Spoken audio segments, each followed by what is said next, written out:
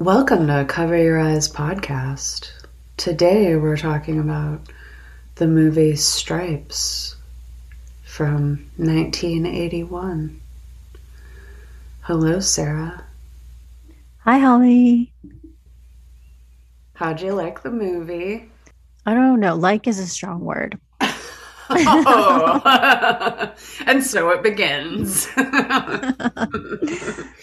So I agree with you. Bill Murray is the comedic genius in some ways, in some forms, but not so much in this movie. Again, I think we just have to put everything in like the context of the time and what else was going on in comedy at that time and realize that this was maybe like groundbreaking or different. I didn't think it was funny.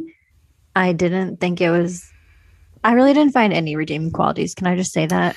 Wow, yes. Ouch, sorry. No, I mean, it's your podcast, so you can say whatever you want. I wanted to like it. Mm-hmm. And I remember it like from childhood. And I remember that it was like super popular.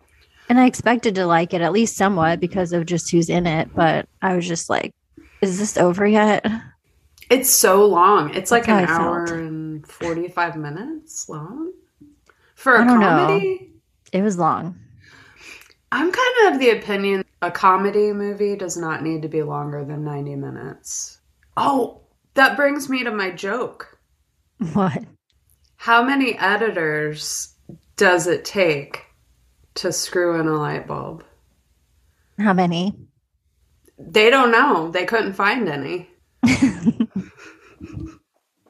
Yeah, they just left everything in. Things that did not need to be there.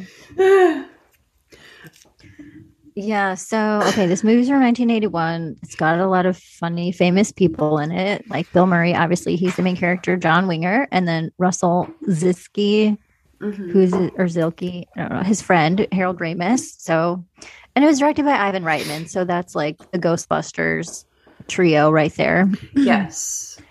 So like good things are coming. I feel like they were practicing in their basement or something when they made this movie and getting ready to make something good later. That's like the feel I have of it. And then it had Ox, John Candy, who doesn't love John Candy? Definitely. And Elmo was played by Judge Reinhold, who was like in every 80s movie also. You know what's funny is I was trying to find like the Siskel and Ebert thumbs up, thumbs down, but I couldn't find it particularly for this. But Ebert gave it 3.5 stars. He liked it, and Siskel didn't really like it. But he did point out that typically, like, the fat man in the movie is the butt of jokes and like made to do like a lot of physical comedy to play up like the fact that he's fat. But he said like that didn't happen in this movie. But it did. Do you disagree? Yeah. Because of the mud wrestling thing? Yeah, I thought the whole mud wrestling scene was a fat joke. I can see that. If you put any other guy in the barracks in a mud wrestling pit with 5, 6 women, let's say he's fairly muscular. The women are coming at him. He's throwing the women off of him. Is that funny in any way? Now take a fat guy. Like, where's the like, what's supposed to be funny about this mud wrestling? It's not the women, because the women are just supposed to be hot.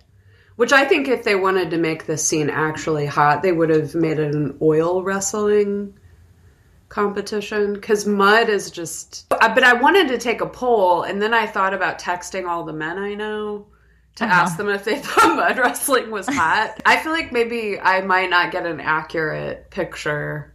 Because even if they did answer me, I feel like maybe a lot of them would be like, oh, no, I don't think this is hot at all. Right. And they're well, like, maybe this is a trap. Say no. Yeah. So I truly want to know if you are into women sexually, do you think mud wrestling is hot? Yeah, I mean, I guess it depends on who's doing the wrestling. I would say yes, it could still be. So the thing that I thought about this scene, like this is a huge memorable scene from the movie. And it's like the clip that they show on Netflix right now is like the preview for the movie is like John Candy's face between like two mud covered butts or something. But I thought it was interesting. So the women are obviously like very attractive and they're working in this bar that's like all the waitresses are topless and everything. It's like sports themed. And there are also two Chippendale dancers standing off to the side. So there's like a tiny bit for the women. I don't know what those guys are doing there. They look very out of place. But so the women who are doing the mud wrestling, they're like attractive and they're wearing bathing suits, really. Mm-hmm. Yes. And they seem to be taking it like seriously. Like they look very athletic and fit. And they're really going for it. I feel like the vibe in this place is that these mud wrestling women are looking for a fight. Yes. And they're luring the men in to the fight with their tits and ass. Yes. But once you get in there with them, you might think you're getting tits and ass, but really you're just getting the hell beat out of you. Exactly. They're like mud drenched sirens luring you into the pit. Yes, exactly. Yeah. And that's what happened to him. Yes. He did get assaulted. So then he started fighting back. So it's like, well, you know, men aren't supposed to hit women, but if he is being like physically attacked by like 4 women and they're in there to wrestle, then I guess fair's fair. Well, that's how it's a trap. Mm-hmm. Because you will be like, they just have free reign to beat the hell out of you, and you're a guy, so you can't do anything about it. Exactly. And it's like, oh, sorry, this is just like a microcosm of the reverse of the entire world for women. It's just like women's chance to like get back at men for all of the abuse and double standards that they suffer all the time, and then they just have this like tiny ring filled with mud to take it out on one man at a time. But they still have to lure him in by looking hot. That's true. But I know what you're saying. It's necessary. Yeah. I don't know. I kind of had mixed feelings about the mud wrestling scene this time. Jumping back to childhood, my recollection of Stripes is very little. There are brief moments that I remember seeing like clips of.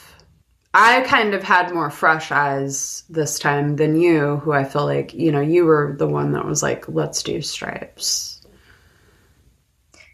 Yeah, I feel like the mud wrestling scene was the main thing that made me want to do it, because I just wanted to watch it again as an adult and be like, what is this like? I think as a kid, I just knew like, this seems like something I shouldn't be seeing. And like, even though no one was naked, I just felt like this is like dirty and provocative. Well, when you're completely covered in mud, at that point, you kind of look nude. You do. It was basically, it seemed sexual. And I was just like, oh, I'm watching this. And seeing like naked bodies writhing all over each other, basically in mud. So it was just kind of like thrown in there with harmless goofball stuff, and like John Candy makes it seem more harmless. I think I really knew what to feel about it, except that like I probably shouldn't be seeing it, but I was like glad that I did, because when you're a kid, I think you're just like, oh, this seems bad, and like I'm sneaking in being able to watch it. I don't really know what's happening or how I should feel about it yet, but I'm seeing this. You get to play adult. That's how I always felt whenever I got to watch these movies,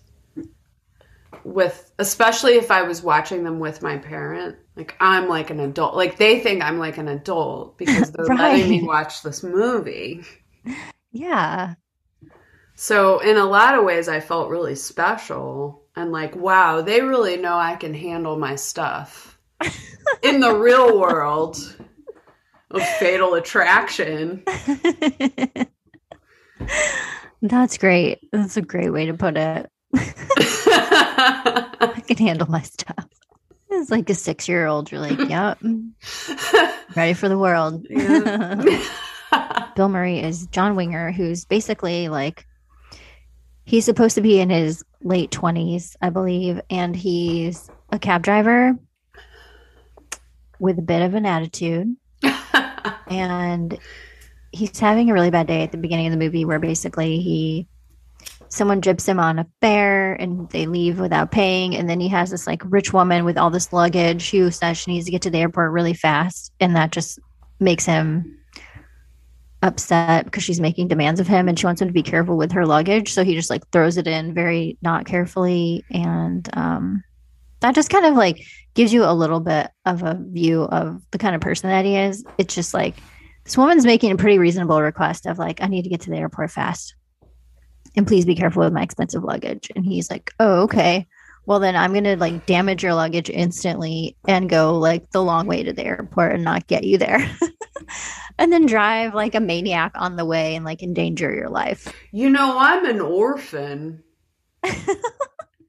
Like, I'm rude to you because I'm an orphan. And then she's like, well, I'm a really snobby rich bitch. Therefore, young man, it's your fault that your parents are dead.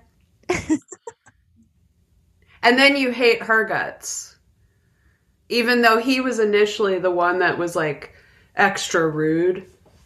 Exactly. Like, I feel like this scene just sums him up and like sums up the movie. And then so when she does confront him for like almost killing her and other people by driving recklessly, she's like, I'm going to report you. And then he's like, I don't need this. And then he stops on the bridge with like tons of people behind him and blocks the traffic and just gets out and throws his keys in the river and quits. So because he's having a bad day and didn't like how things were going, he inconveniences like thousands of other people who did nothing wrong. Exactly. I mean, people have to come tow that taxi. Yeah. Because there's no keys. Yeah. Then there's traffic backed up because that's going to take at least an hour to get that taxi off the way. All the traffic's going to back up. He just made that bad day for everybody. It's like that movie with Michael Douglas where he like loses it. Oh, yes. You know that movie? Mm-hmm. I can't think of the name, but I know what you're talking about. But basically that just summarizes his personality and his outlook on life and how he treats other people. And that continues throughout. But so after that, then he gets home and he's like, tells his girlfriend, oh, I kind of quit my job. And she, obviously this is a pattern. So she's like, you know what? You're not going anywhere. This isn't cute anymore. I'm leaving. And then he also finds out that he's like getting kicked out of his apartment. And also his car gets repossessed. So he loses his job, his girlfriend, and his place to live like all in one day. And then his friend who teaches English as a second language comes over and he's like, oh, I'm having a really bad day. And all this stuff happened. And he talks him into joining the army with him. And that's where it all starts. Then, of course, he keeps like this whole rebel sarcastic attitude the whole time, which doesn't work in the army. Hijinks ensue and he gets into it with his commanding officer. And then they also meet these like two military police officers who happen to be like beautiful women who happen to fall in love with him and his friend. And we'll get into that later. But then later, even though they're like total screw ups and doing everything wrong, it ends up that they become heroes and are rewarded for their behavior. Of course. Yeah. And that's pretty much all I can say. The fantasy of the boomer. Rebel, rebel, rebel. When people don't like how rude you are, it's their fault. You'll be rewarded in the end for your rebellion. I mean, that's what the whole like 80s is about. Breaking rules that hurt other people. But it's like, well, what are you disrupting? Other people's lives. Awesome. You're so cool. Yeah, that's basically what he's doing. So obviously there are like times when it's appropriate to rebel against things and it's for like the good of other people. But in this case, that's not what's happening. It's like you're just rebelling for your own good to the detriment of others. Greta Thunberg? Mm-hmm. Well, she's punk as fuck. Yeah. She stands up to crinkled old bullies. Crinkled. That's basically like what's going on. It's just like he is supposed to be, I guess, representing like the little guy, but it's like he's a little guy with a chip on his shoulder. You know, that's Yeah. spreading it to everyone else. You know, mass murderers that go in somewhere and they kill a bunch of people and then they like kill themselves, right? They woke up that morning and they were having a bad day. And they made the decision to go make everybody else have a terrible day, have the worst day ever.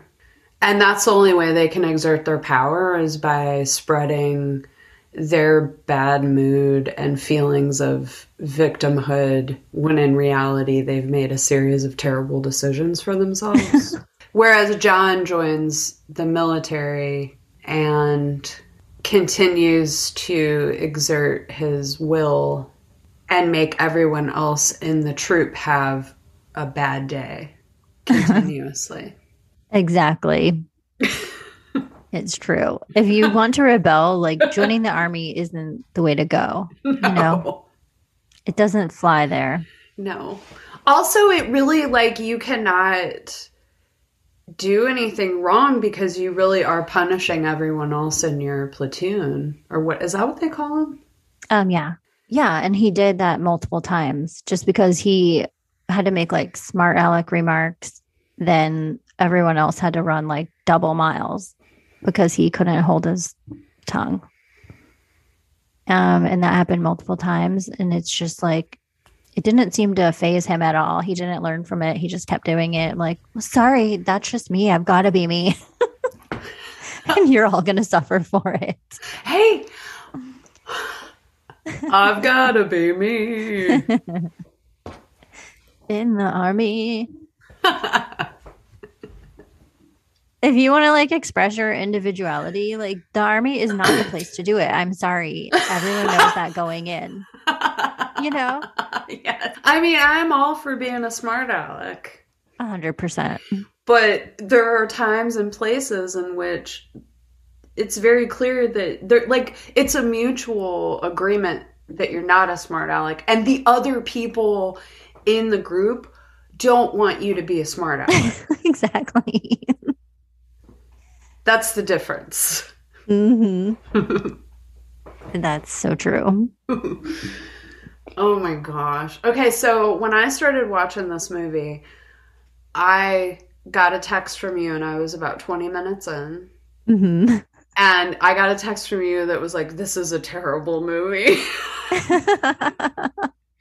But up until this point, I had actually been laughing the whole time, even though, like, I was like, man, what a dick move to leave your car on the road. Well, like what we talked about. Like, I had all that in mind, but I still thought it was really funny. And actually, I had thought, like, you know, this is how good these guys are. They can make these super dick moves look really funny.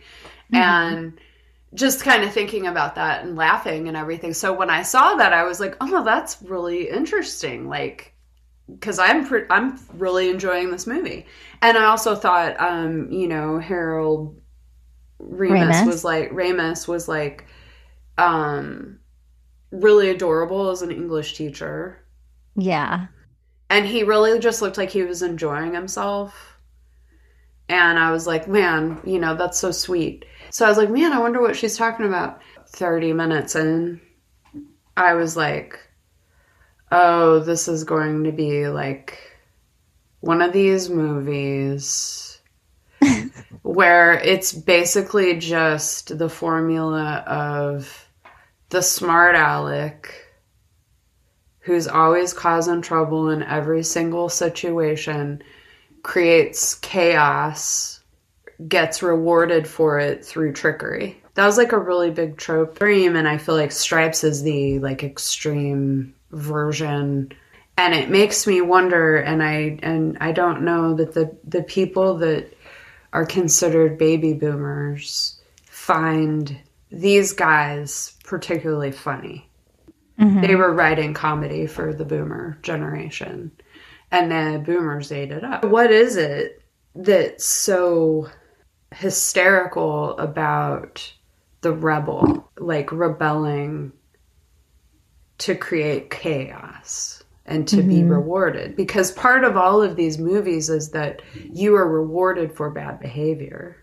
I mean, I guess that's kind of the dream, like you said, for a lot of people. I'm sure all of us at some point, like, with work or school or something like that, we feel like we would like to rebel, but we can't. And so, or we're afraid to because we are following like social norms and we do know there are repercussions. And so, like, watching other people be able to do it for us is kind of like living out the fantasy of like, oh, yeah, this is what I would like to do.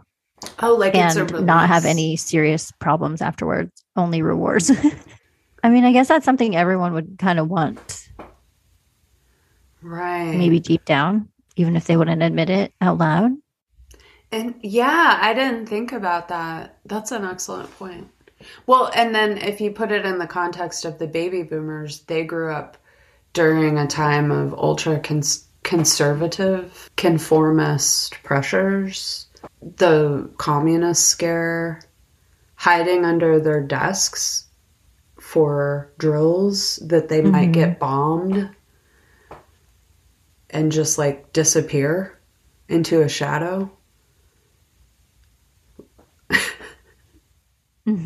Like, nobody talks about that, but like that was what the baby boomers were raised with. I'm like, that had to have had an effect on you. You know, I feel like a lot of people of that generation maybe don't have as much empathy for the shootings in schools and the fear that kids have in schools now. Oh. And they maybe on some level they're like, well, we had to hide under our desks every day for drills that we might die, so big fucking deal. I never thought about that before, but again, another case of I had a bad fucking day. You need to have a bad day too. Exactly. It's like the opposite of the pay it forward concept Right, with kindness. Yeah, exactly. Oh, fuck. It's the that's negative terrible. pay it forward. When they finally got to the barracks after they joined the army, so they have their first interaction with Stella and Louise, and it's like, you know, they're trying to kind of get away with stuff, and it's like Stella says, I don't have time to listen to that. And it's just like, whatever, I don't need your approval, really. That was about the last thing I thought was funny, I think. And then they get to the barracks, and I was just sort of like, oh, now it's that like comedy, the thing that happens in a lot of comedy movies where the middle is kind of at a lull because it has to like reposition itself to get to the end of the movie, and where there's like a climax of laughter. What felt creepy about this, about Stripes? The one thing that was creepy was John Larroquette, Captain Stillman. Oh, There were just like sprinkled moments of creepiness throughout. he's the tits and ass catalyst. The creepy guy, clearly this is the creepy guy in the movie. He's the villain of the film. He's the big bad boss of the army, whatever they call him. And he's the one that stares with binoculars at women in the shower putting soap on their boobs. And guess what? Women in showers putting soap on their boobs is extremely attractive. I'm not going to deny that. Sometimes I look down in the shower and I'm like, hell yes, I love being a woman. You know what I mean? So I'm fine with that. But the problem I have is that it's positioned as I'm sneaking a peek and this guy's a voyeur, right? Yeah. I'm condemning the voyeur because he's the bad guy in the movie. But we're all bad guys because we're all partaking in his voyeurism. You're condemning something that you're telling us to also enjoy and laugh at. Right. And that's the icky part. That's probably why people laugh, because people laugh when they get uncomfortable. Definitely. It was uncomfortable. Like, you can put tits and ass in movies where like the women are enjoying the fact like they're being objectified, and I feel really comfortable seeing that. It's sexual violation in comedy that creeps me out really bad. And seeing it as a child told me, one, don't ever go to a public shower and get undressed because you will end up on the bottom of a pie tin at a fair. Revenge of the Nerds.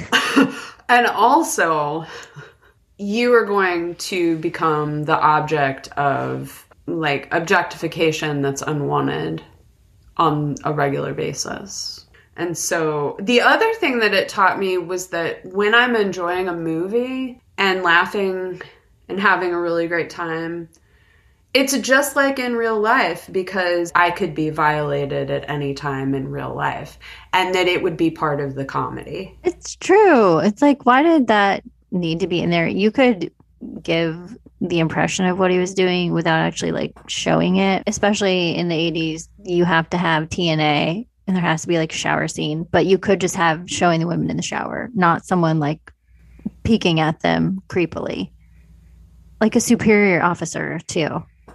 So that makes it even worse. Well, and then it also, you know, tells women that no matter where you are, what you do, or how powerful you are, you will still be objectified sexually at all times.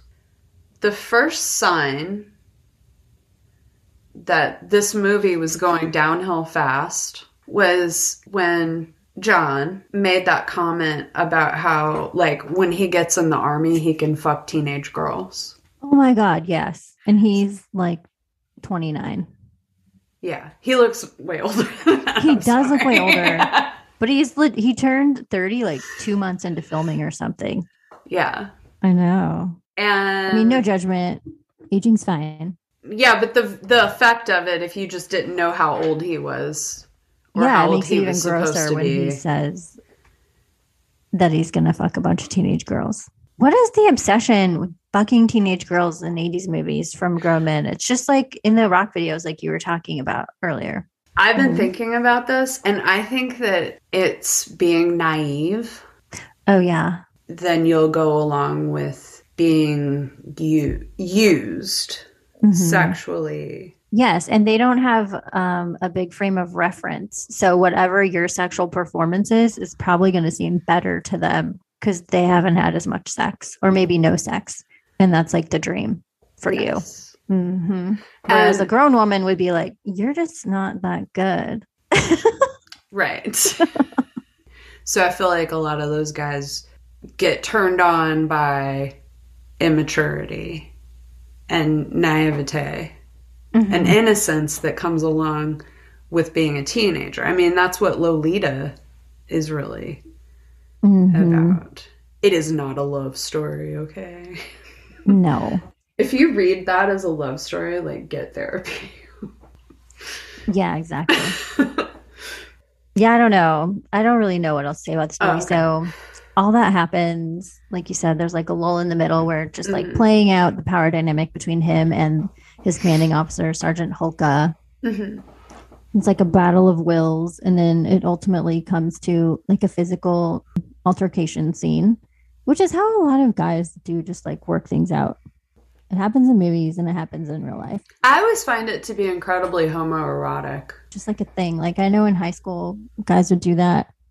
There are these two guys that like really hated each other. They were like rivals. And then one day they just like finally beat each other up. And then they became really good friends. I don't understand it, but I think it's like a form of fucking.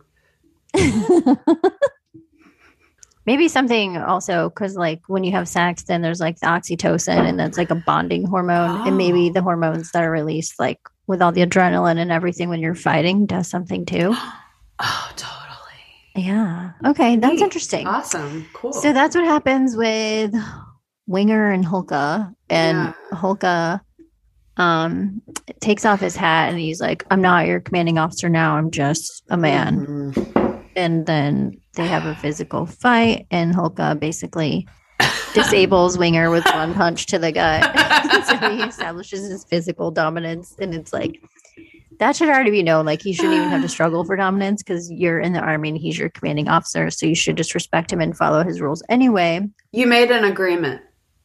Yeah, you made an agreement. Mm-hmm. But Wingers just keeps challenging the agreement. And then so finally, it's like, well, maybe you'll understand this. And a gut punch. Maybe that will get the message across to you. Mm-hmm. And I don't know. Did it? Did it really change anything? I don't remember. I don't think it really did. You know, Private Benjamin came out like the year before this with Goldie Hawn. Where her life takes a horrible turn and then she joins the army. And I think Private Benjamin is a better film. Okay, so there was the draft. You just kind of grew up like, okay, well, you got to spend if you're a dude, you got to spend a few years in the military, hope that you don't go to war. So then the draft ended because after the Vietnam fiasco, and everybody's like, the military sucks. Real bad. It's awful. And then all of a sudden in the early 80s, we get all these movies where we're making the military fun again. It's just interesting, like the Goldie Hawn movie, this movie, Officer and a Gentleman. Top Gun. That's interesting because one of the things I saw was that Ivan Reitman was like so surprised that the military was very like accommodating for them to film on an actual base. Mm-hmm. And even though it's really making a lot of the military look like buffoons, he said, but maybe that's why, because it helped just get like the broader message or popularizing the military, and they needed to like up their recruits. This movie, it was like pretty popular, and it was the 5th most popular movie of 1981, which I was like, okay. And then it's got good reviews on Rotten Tomatoes. It's got 88%, and on Google 84% of people liked it. And I'm just like, I was just so surprised by that. I don't know, I must be missing something. I just like this one review that I saw. It was from Time magazine in 1981. Private Benjamin meet meatballs. Because it's basically like that. Yeah, you're right. Tired moviegoers meet tired movie makers. I was like, that is so good. That is good. That's exactly how I feel about it. Oh my God. Ugh. Okay, bye. I'll see you next Tuesday. That sums it up. One of the big things they're leading up to is like the parade for their graduation. And their platoon isn't prepared. Of course. And well, so how could they cram the night before? Because they're always having to do extra work because of him. John can't keep his mouth shut for 5 minutes. Exactly. While they all find that out, that they're in trouble for like going to that bar that night. And while they're all getting in trouble, John and his friend Russell are with the military police women, like getting it on in some other commanding officer's house. And so it's like, once again, they like led this rebellion and caused the problem, and they're getting away with it, and they're getting rewarded by having like sex with these women who, why did those women even like them? I don't know. Because of that, like that night, everyone has to stay up cramming to prepare to be ready for graduation. And then of course, John Winger, Bill Murray, steps in, and he's the one that ultimately like gets them to come together. And we've seen this pattern before. I'm going to create the problem and then rescue you from the problem that I created. And then I'm the hero. Mm-hmm. But then it's still a problem because they fall asleep because they were up all night cramming, and they're like missing the parade. And then so they just go out there, they're all disheveled looking, and they do something that's completely not what they're supposed to be doing. And they incorporate the diddy diddy dum diddy do song in it, which comes up in the movie like a billion times. And everybody's like, oh my, what's this? And so even though they're doing everything wrong and not following regulation, then somehow they get rewarded for that too. Well, everybody thinks that their boss decided to do a comedy act. Also, they were completely perfectly in sync. And the whole point of the military is to operate without a single mind, but to operate as one unit. A group mind. Perfectly in sync. Okay. I can buy that. Yeah, so after all that, I was like, oh, okay, it's coming to an end. And then it's like, no, there's like a whole other Mm, section of the movie that I did not even remember existed. And I was like, yes. where? Why? There's a good amount of black men in the unit for, especially for 1981. Whenever they're practicing, somebody says something about like, okay, black guys, you need to help the white guys like stay on rhythm. Yeah, I think it was John Winger. There's like an easy example of white people trying to always make black people like responsible for taking care of them in some way that they have no right. There's no right of expectation. Like why should those guys be responsible for you not having rhythm?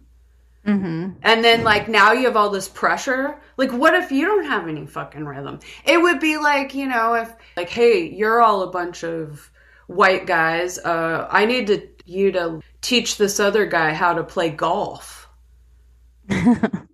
So I was like, Mm-hmm. okay, well, there's that. Whatever. It's 1981. But then, like, Ox, like, gets really mad. Some of the black guys are like, I don't, like, I'm not responsible for that. Yeah, And then Ox got all mad and like started a fight I with know. the black guys. It was so uncomfortable. What? I know, because the one guy, he was like, what did he say? He was like, why would he Yeah, say that to us? And then Ox is exactly. like, he said, you guys help the white guys. And then like got all aggressive. It was so terrible. It's like, why is this in here? Why is this happening? It served like no purpose. The way it was framed, it was like everybody's trying to work as a group and we're under pressure, but we're led to believe that it's somehow some sort of mutual exchange happening. Because Mm-hmm. that's kind of how I felt in this scenario. I was like, I feel like I'm supposed to think this is just like mutual tension. It seemed like you were supposed to think that there was mutual tension, but really it was all one sided and inappropriate. Right. It was very strange. And it's just like, I don't know. I don't know. I don't know why they put that in there. I don't know what they're trying to do. I just also just didn't like seeing John Candy be aggressive in any way because I'm just not used to that, and just like, what's Yeah. going on? Like, this is like the group of people I love, and they made this movie that's just like kind of grosses me out real bad. They go to Italy, they get the special mission, they have this like war mobile that is like indestructible and outfitted with all kinds of missiles and things. And but it just looks like a hippie bus or kind of a deal, right? John and Russell are like, we miss our ladies. And they're in Germany. So we're going to drive this Deathmobile to Germany to steal our ladies away for a night of lovemaking.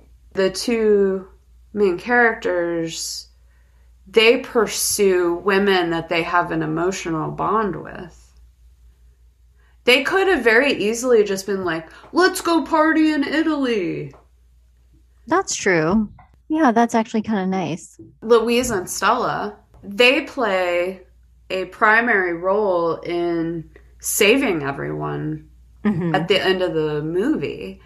And they're very strong and independent, and they're never portrayed as anything other than that. So it's just so interesting, like the contradictory messages about women, because then at the end of the movie, it kind of shows it shows everybody like on a magazine cover. This is what happened to this character. And Stella's magazine cover is the cover of Penthouse. So she's like the strong woman who's actually pretty responsible for saving a whole platoon of men from commies. Her reward, the cover of Penthouse. Right. I didn't like that. I feel like it sums up what you were supposed to be as a woman in the 80s, though.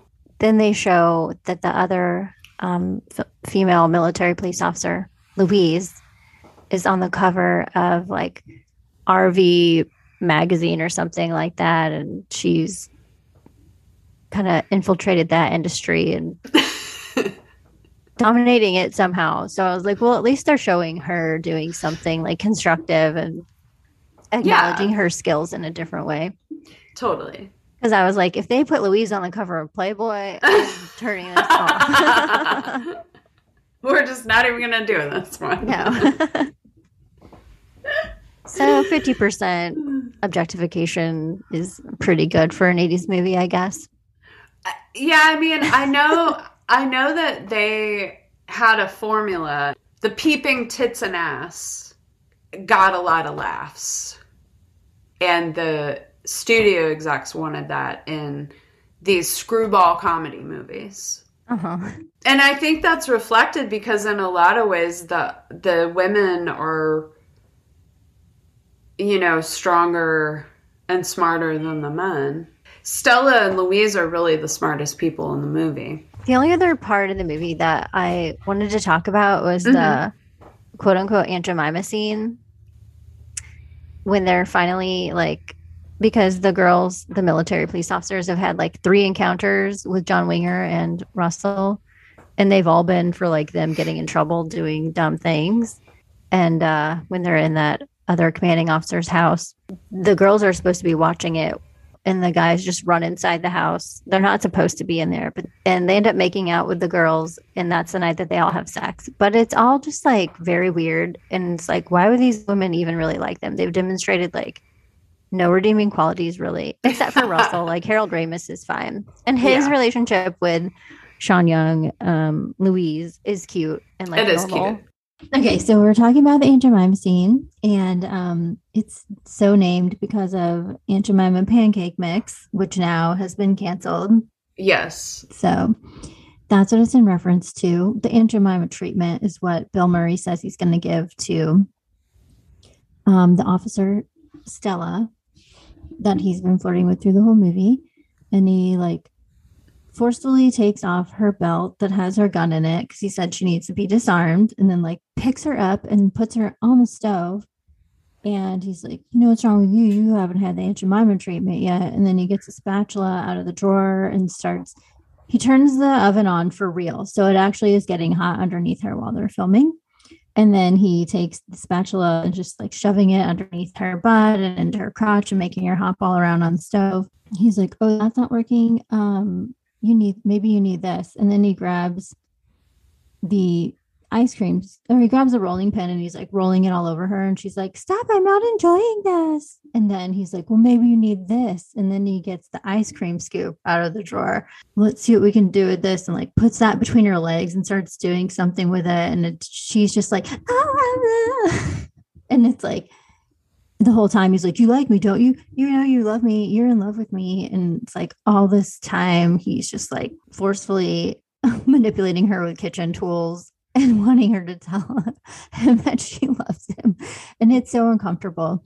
And then he's like, just say it. You like me. And then he's like, you're hopelessly in love with me, aren't you? And then she's like, no. And then finally she's like, yes. And it's so cringy and terrible. John, he doesn't know how to do foreplay. Okay. So what he's telling me in the scene is that he doesn't know how to please a lady. And so he reverts to being a 12-year-old boy who thinks that nipples are for twisting, like a wind-up toy. Which, by the way, they are not. They are not. Unless you're specifically asked to twist a nipple, do not ever twist a nipple. That is a public service announcement. Definitely.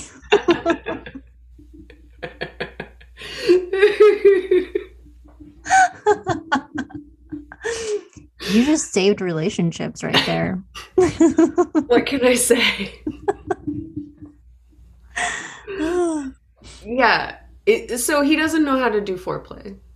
No. And so the oven being on, so the burner, the literal oven burner, lighting a fire under her ass is supposed to substitute for, oh, I don't know, say your lover's hand or tongue or some, other sort of like intimate contact. But like John can't have intimate contact with anybody. He has to always be putting a barrier between himself and everyone else. And he does it consistently throughout the movie. He's good friends with Russell. They're joining together, right? They get to the base, and immediately John has to make sure that everyone is against him. He cannot comfortably move in an environment where he has allies. And it's so deep that it even runs into the way that he experiences foreplay. Yeah, I can see that. Yeah, because whenever she finally, like, quote unquote, gives into him and is like, yes, and then they decide they're going to go upstairs and be intimate, then she hops down and he's like, oh, it's good to know you can move like that when you need to. And she's like, it's good to know you can make me so hot. And it's like, yeah. Sure.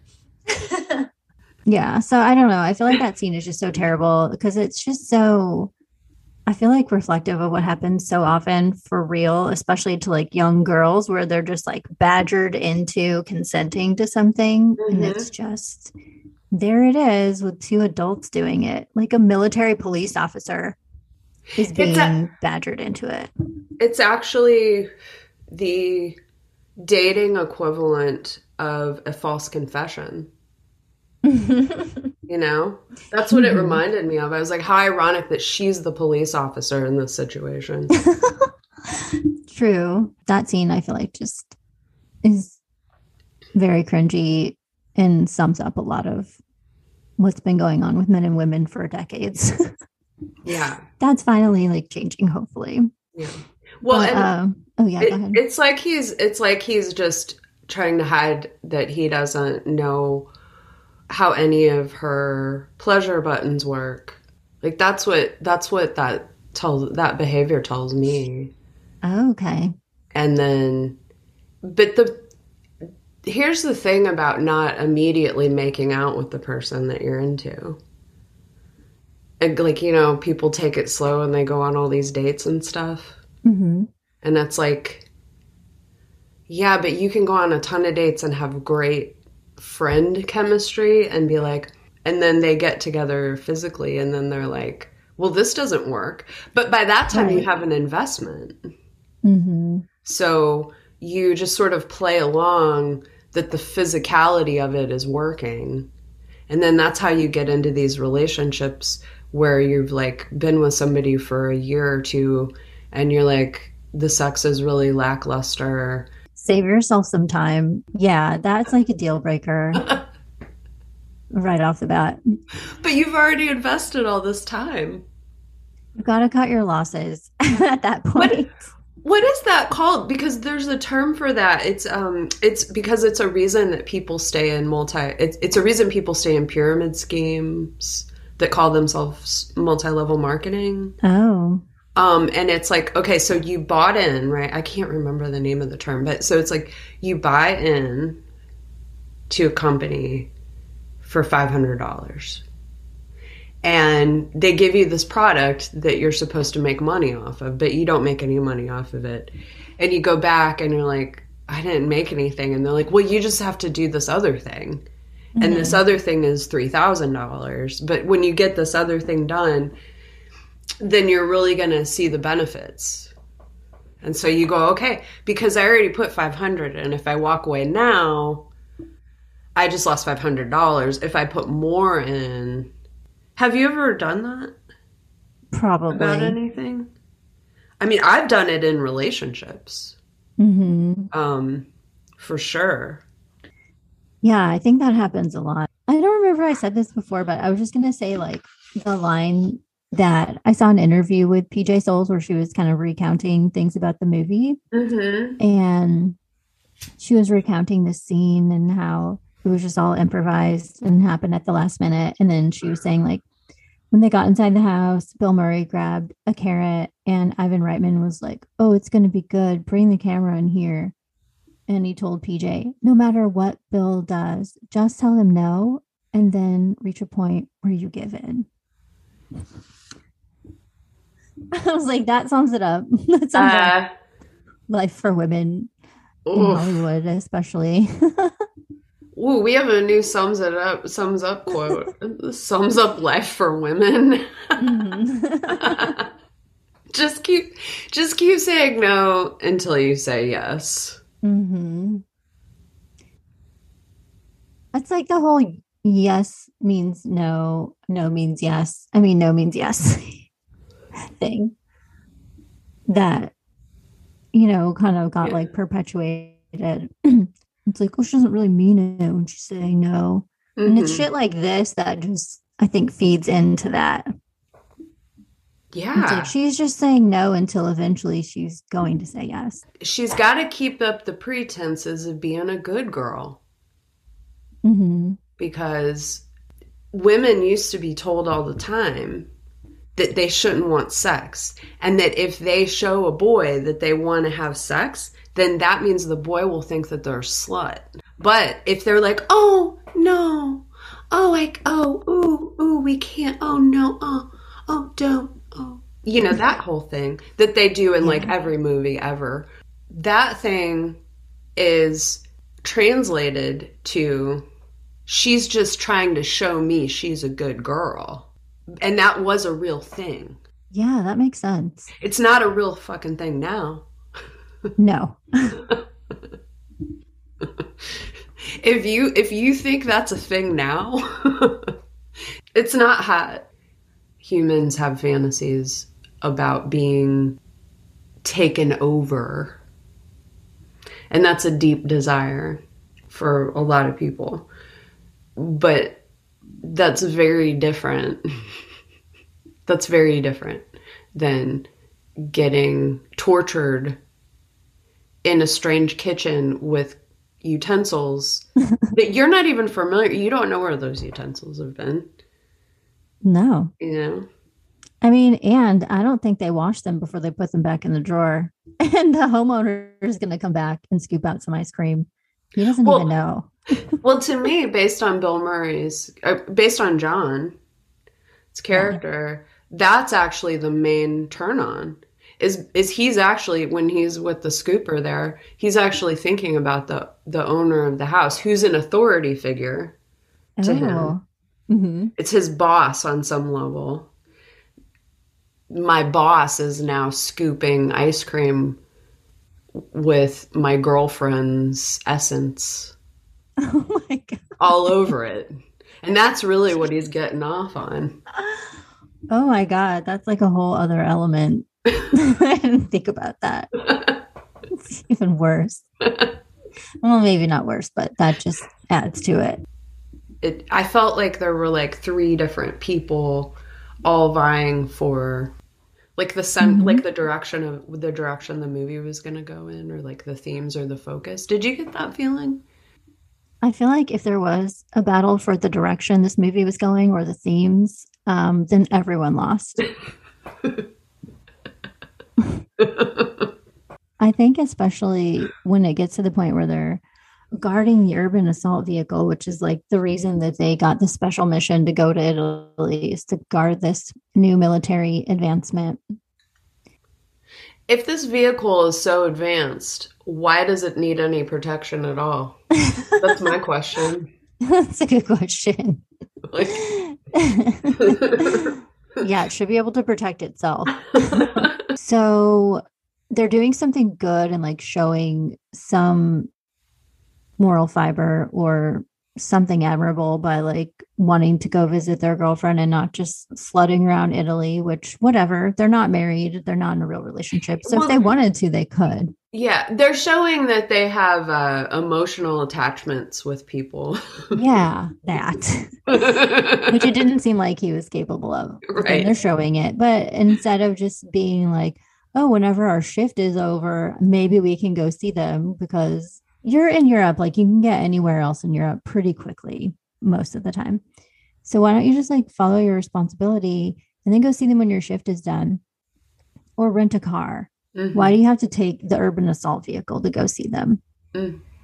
That's just the whole that just goes along with John Winger's whole like entitlement, disregard for everyone else. And then it causes like an international incident and people are taken hostage and lives are at stake all because they wanted to go see their girlfriends. It's like, well, great. We've got guys breaking the rules, and the rules that were agreed upon voluntarily. Mm-hmm. So that's very important to me when I think, is this a place for anarchy or not? You know? Right. Because there is a place for anarchy. But if you have a set of rules that you were it's totally consensual, you agreed to these rules, that's on you, buddy.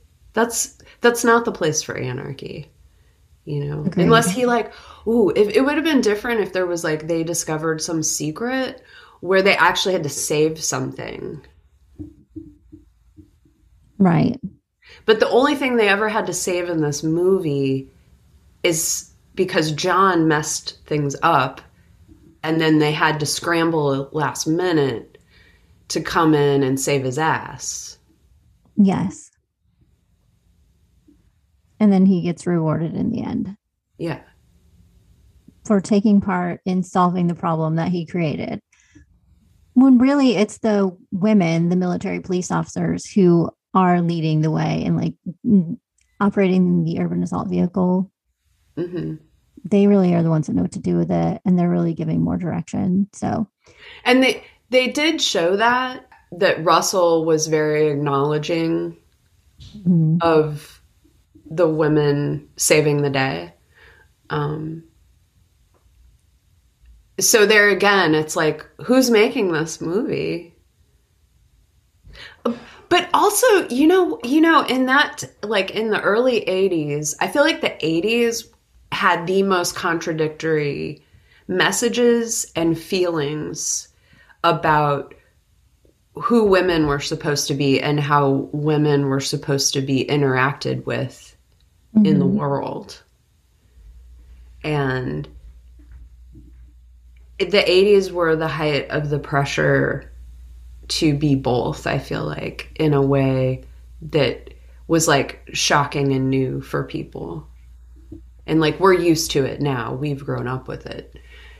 We've grown up with the idea that you need to love getting your ass hit and poked with the spatula, but also able to drive a military vehicle into combat and save everyone. Like you need to Mm-hmm. do both of those things and you need to be good at both of those things. These movies where women are basically just told that they have to say yes eventually and that we need to have shots of men leering at nude women in a shower. Women, this can happen to you anywhere at any time. Like, expect men to sexually violate your space on a regular basis. It's just how we are. We can't help it. Mm-hmm. Like they're pointing it out to you that it does happen, like people peeking in on you or violating you and showing that it's bad, but at the same time, they're using that as like a prop in their movie too. So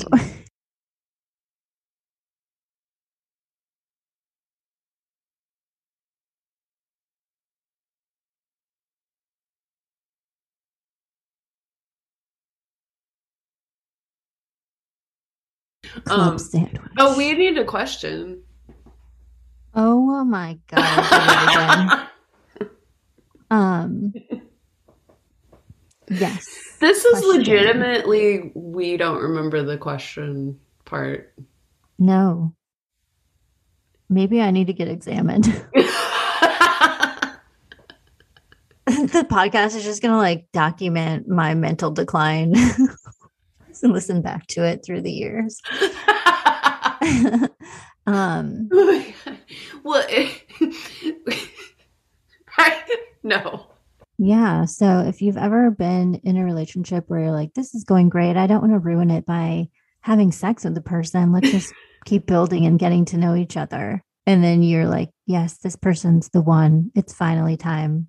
We should have sex. And then you do, and it's terrible. And then you're like, oh no. Now, if I break it off because of this, I'm going to look like really shallow and terrible. Right. But also, I don't want to stay because of this. Yeah, because then you would just look like the person that was like long con trying to get laid or something. Yeah. Yeah. So if you've ever been in that situation, if you've ever been the one that broke up with the person, or if you were the person that got broken up with because of it, or maybe you didn't even know that was why, but now you're thinking, yeah. So let us know at coveryourspodcast@gmail.com or message us on Instagram, and we might read your letter in a future episode. Anything else? We have a special edition. Maud is my co-pilot. Tote bag. I was just thinking about Maud as my co-pilot yesterday. I love that so much. Maybe you need to get one. Maybe I do. They're great holiday gifts, whatever holiday you celebrate, or just to celebrate the fact that you're alive, or that you have a friend that you really love and you think they'd love it too. Just give it to them. Yeah. And while you're at it, you could subscribe, rate, and review. Thank you. Perfect. All right. So see you next Tuesday.